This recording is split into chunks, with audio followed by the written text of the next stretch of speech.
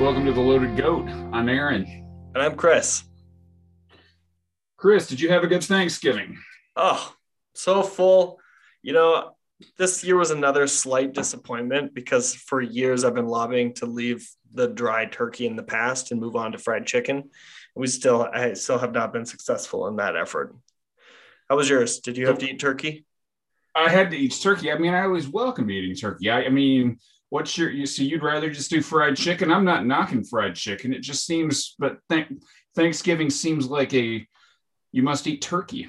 I'm not thankful for the turkey. It's a dry bird. We don't eat turkey other than, with some Havarti on a nice sandwich. But even to do that, you got to layer it up with mayonnaise so that it's got some moisture to it. I like the stuffing. But other than that, I think the meal could use a revamp. Traditions are meant to be broken, Aaron. This is what I'm here to do.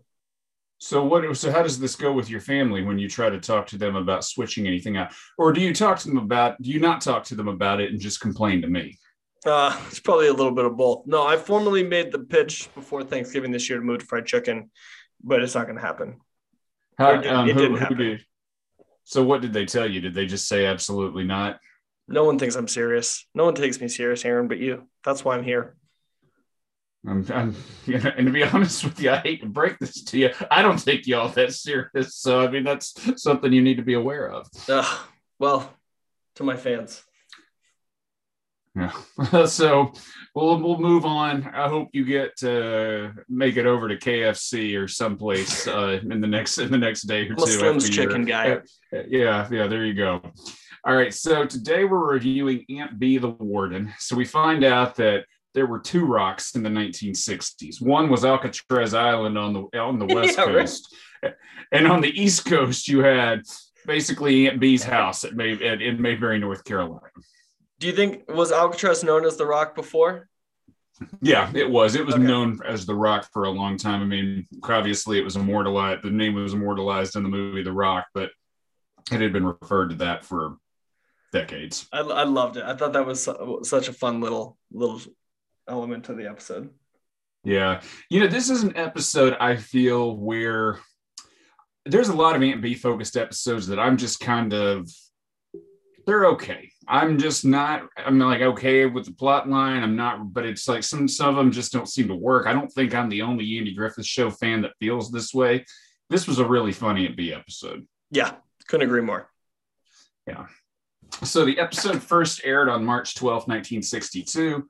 We open with a police car moving down a dirt road with the sirens blaring. At the jail, Barney hears the car pull up and Andy gets out covered in dirt with a bandaged hand. His hand was actually really hurt. The official story was that he had injured his hand while building a toy garage for his son, but other accounts are that he lost his temper and put his hand through a door or a wall. Oh, really? Yeah. Andy Griffith. Andy Griffith was a hothead. He had a bit of a temper on him. Well. It's I did like the way that I don't think they anticipated for him to look all roughed up probably when they wrote it, but because he had a broken wrist, right, it made sense to give him a few scuffs on the face. It really work out well. Yeah, he looks about as disheveled or as roughed up as I think I've ever seen him on the show. For sure, but he still kept his cool. Kept his cool. He's arrested 4 people. Barney gets excited and pulls out his gun wanting to do something.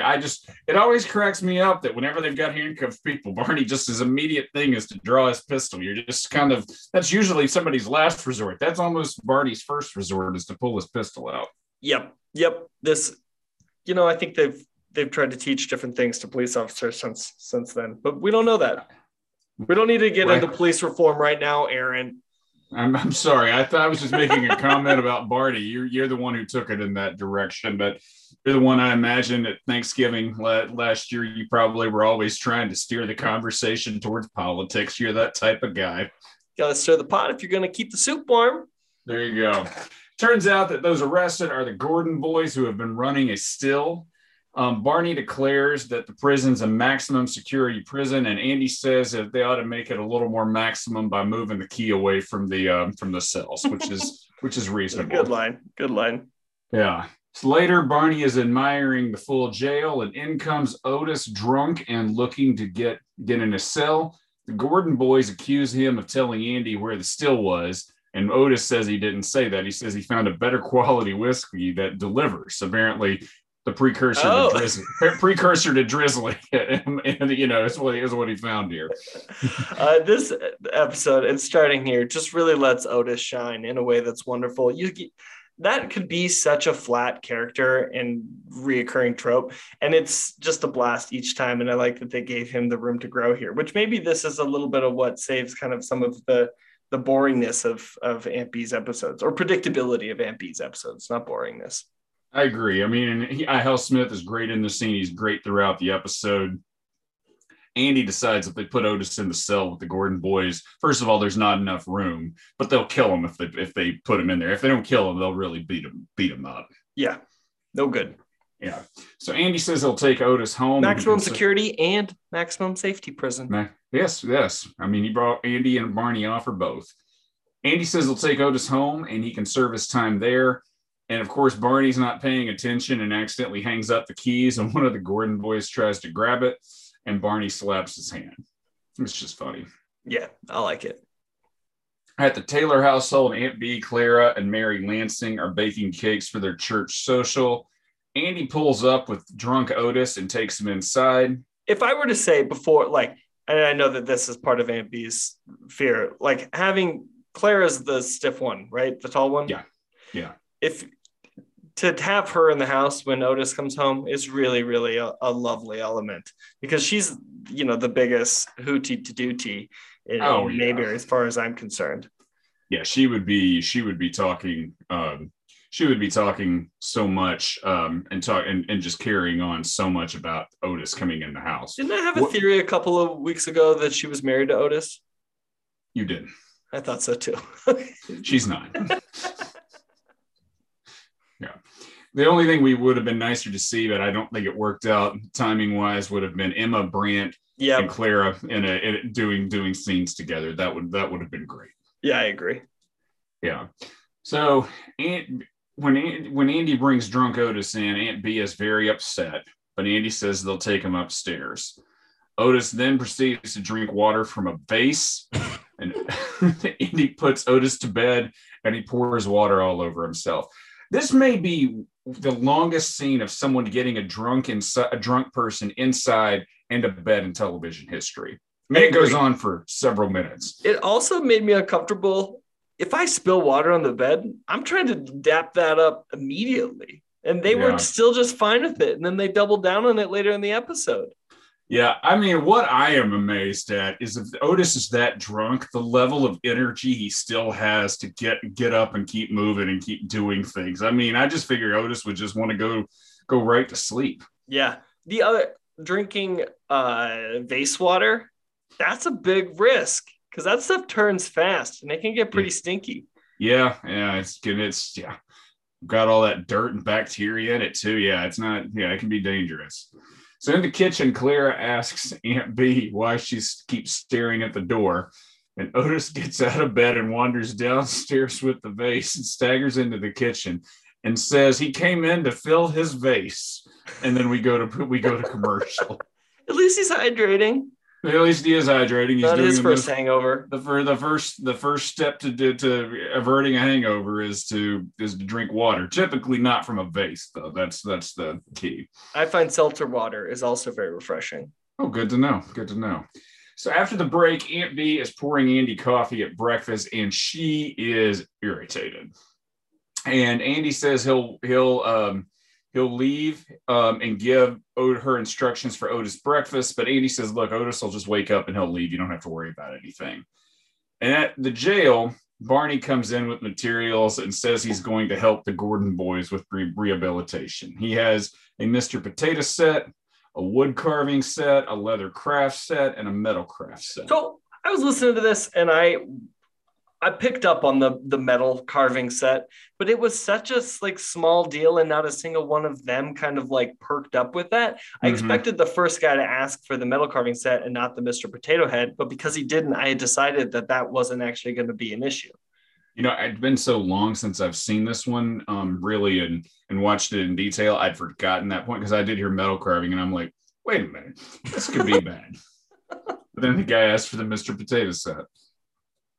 What would you have taken? Well, I mean, first of all, I wouldn't have been arrested for running a moonshine still, so I don't know. Yeah, you're I mean, too crafty. I'm not too crafty. I don't run a moonshine still. And if they put me in jail and they said we're going to rehabilitate you, I'd be like, can I have a book? I mean, I don't know what I don't know what I would have taken, but I suppose if I was going to take something, I probably would have taken the leather set. Oh, really? Interesting. I would have gone for the potato head because then you can play with it afterward. So back at the Taylor house, Aunt Bee brings Otis his breakfast, and he says he will sleep and take his breakfast later. He says he's a prisoner in the house and expects to be treated as one. And Aunt Bee has clearly had enough. Do you think that there were elements of, not quite applicable, but the Geneva Conventions for home arrests? I don't think that really applied. I think Otis not taking his breakfast when it was ready and cooked to his specificity really irked Aunt Bee. Yeah, that would irk me. Yeah. Let alone if I'm, running the rock. So Aunt Bee's finally had enough. She barges in and tells Otis that if he's a prisoner, she's the warden. She dumps water on him and puts him to work. Later, Otis is cutting the grass, washing windows, and chopping wood. And every time he rests, Aunt Bee scolds him. And Andy pulls up and comes in to find Otis scrubbing the floor. He begs to get out of there and says that he has never worked so hard in his life. Andy's very amused. How tough she's being is a little aggravating considering how lax she was on the guy that was swindling her out of all those meals and sleeps not too long ago. Well, that guy had personality. Otis does not at this point. And she kind of had a little crush on that guy. You got to cut the boy some slack.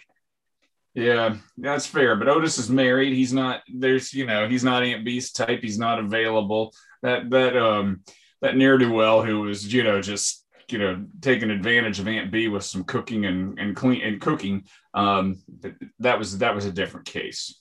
All right. So when Andy sees Otis and he's upset, he says it's back to the jail with the Gordon brothers or keep working. And Otis says, "What a mess I've made of my life." That may be the truest statement on this entire episode. The correction has finally worked, though. It's rehabilitation, not just punishment. On the porch, Otis tries to leave, and Aunt Bee asks him if he spilled the wood box, and he says he hasn't. She tells him to get to it, snaps her fingers. He looks out the window and sees a painter next door. He gets him to bring the ladder. So Otis can climb down. Why does he still have his shoes off?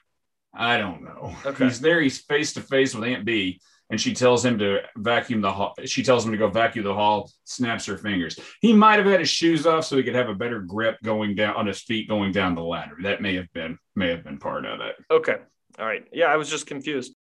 Later, Roy's laundry service comes by and Aunt Bee drops off the laundry. And when she sees Otis is not around, she tells the laundry service to stop and she beats the laundry with the broom. I love this. Yeah, Otis yells and climbs out and Aunt Bee puts him back to work. I also like how casually she knows that he's breaking out and then she just tells him to get back to work. There's no punishment for him trying to leave. It's just, she treats him like a toddler.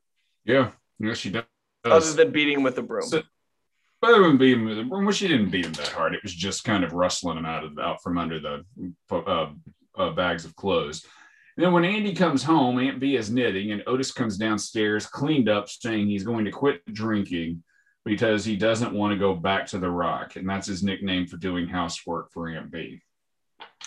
Barney shows up then later because after Otis has really been fully rehabilitated, which, spoiler alert, Otis is not fully rehabilitated. I just want to let you know you're going to see Otis having some drinking okay. Again. So just I don't want to just pull the rug out from under you, but just so you know that. Okay.